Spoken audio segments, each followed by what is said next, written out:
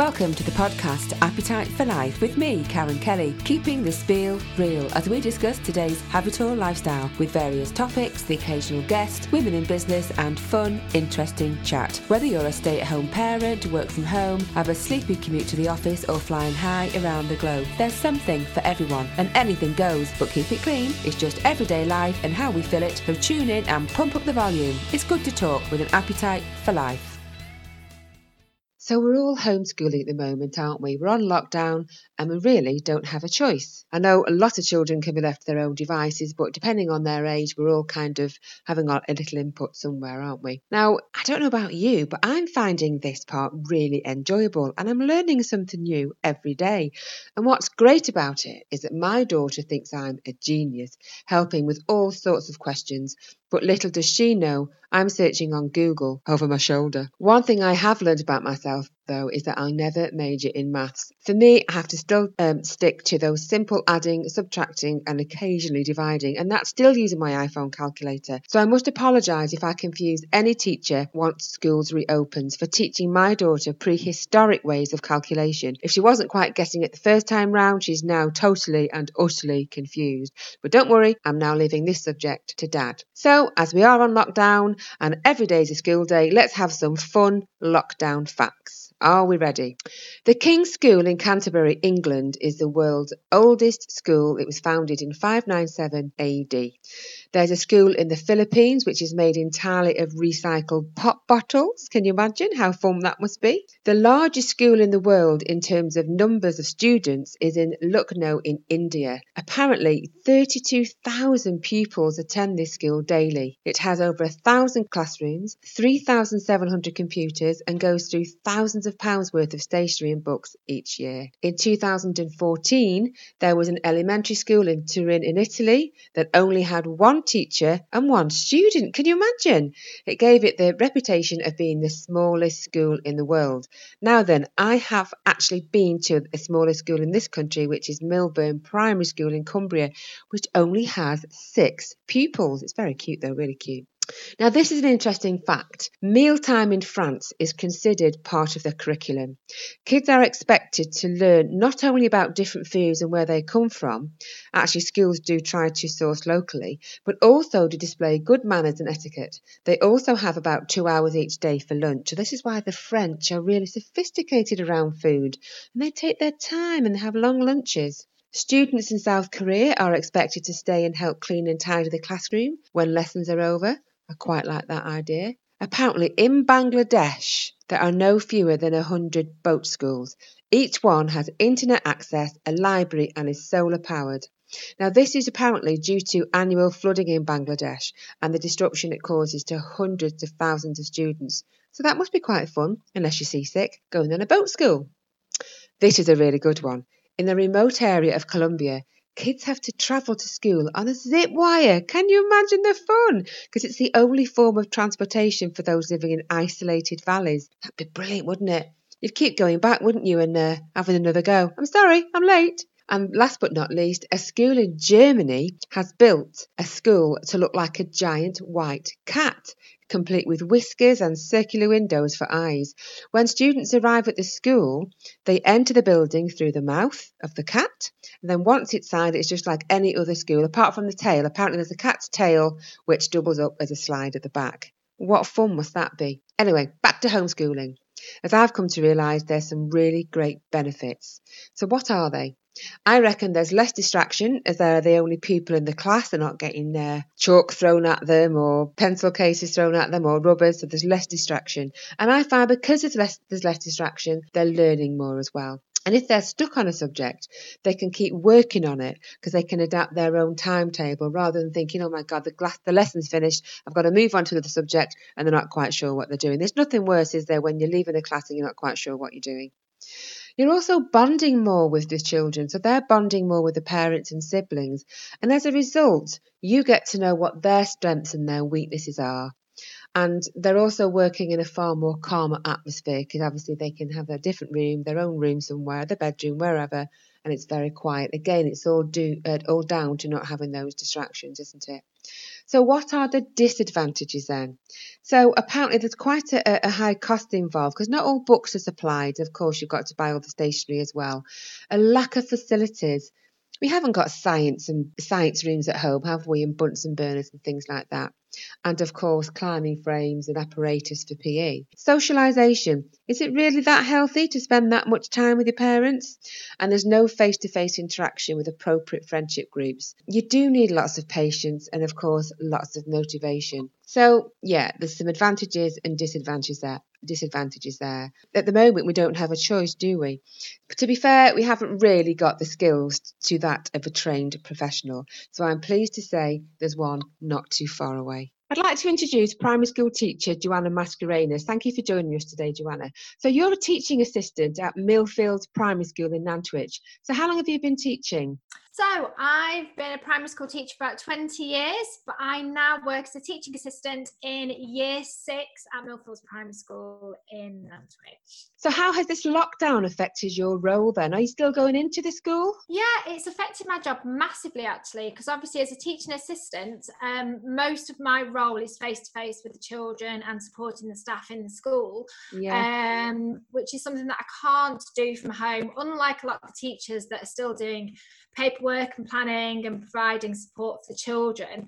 I can't do that, but I do go into school. We have a shift pattern when the school is open, supporting key workers children and vulnerable children. So I'm in a couple of times a week at the moment. So how many hours are you going in a day then, and what are you doing when you're actually in the school on those shifts? So basically, the way that our school's organised it is we have 3 shifts in a day, starting at 7:30. So 7:30 till 11, 11 till 2:30, and 2:30 till 6, because we offer before school and after school care. We do just a shift. So it's about three hours in a shift. Now, the way we've organised it is in the mornings, from 9 till 11, we provide time for the children to do their homeschool learning, which has been set by their teachers. And then the rest of the time, we try and be outside with the children. We do arts and crafts.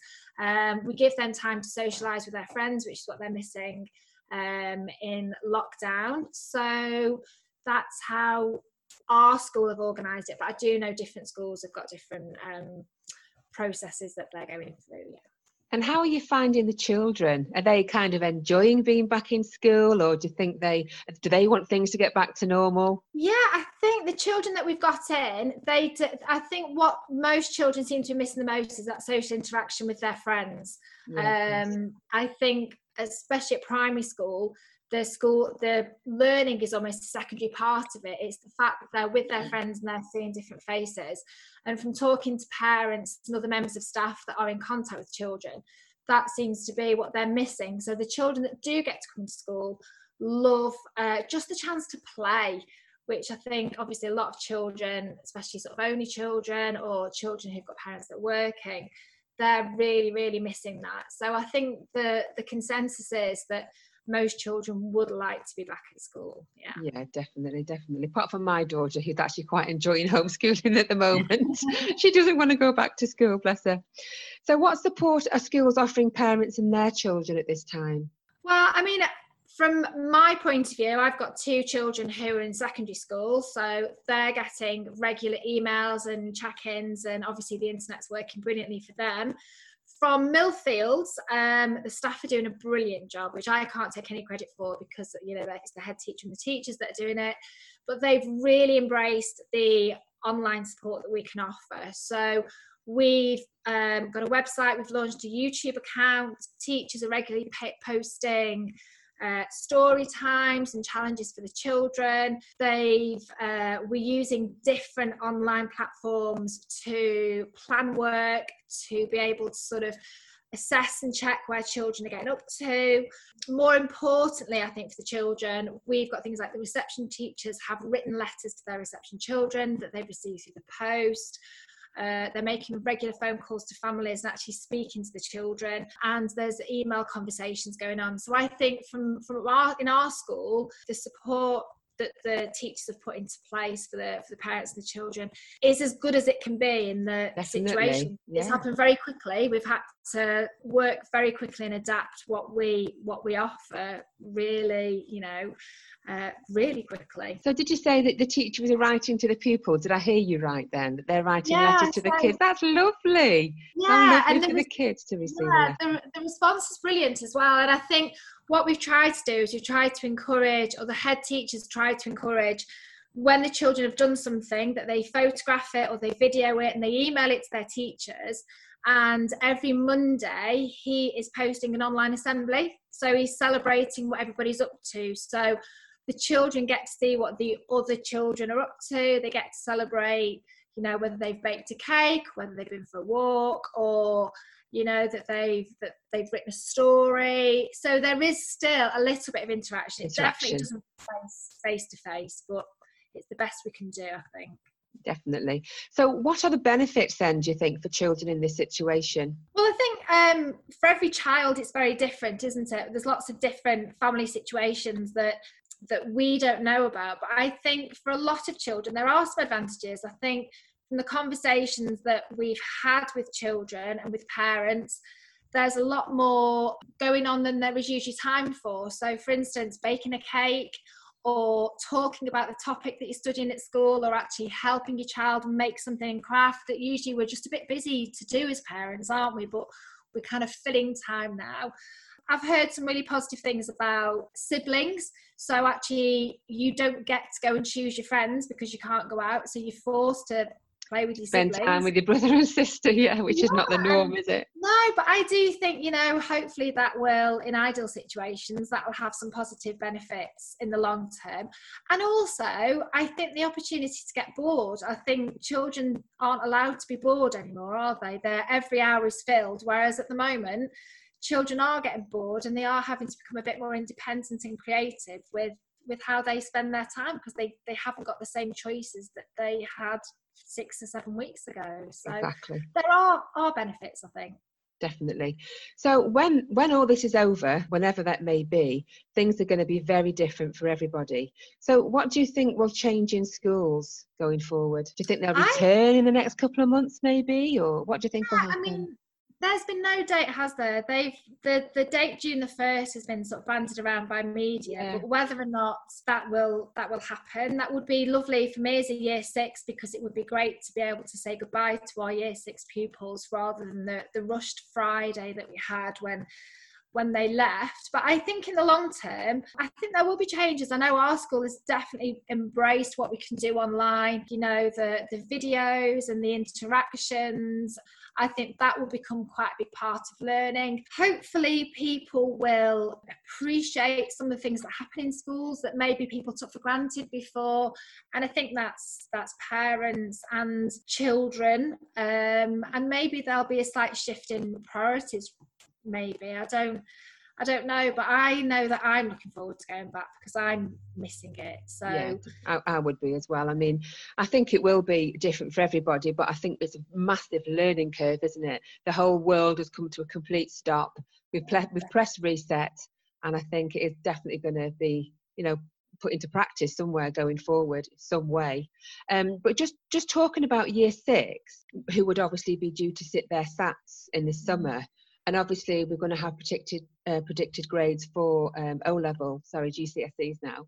And will they be doing that for SATs, do you think, as well, or are they completely gone for this year? To be honest, I don't know, because I think, I don't know the government guidelines on it, but I do know that obviously writing anyway is teacher assessed.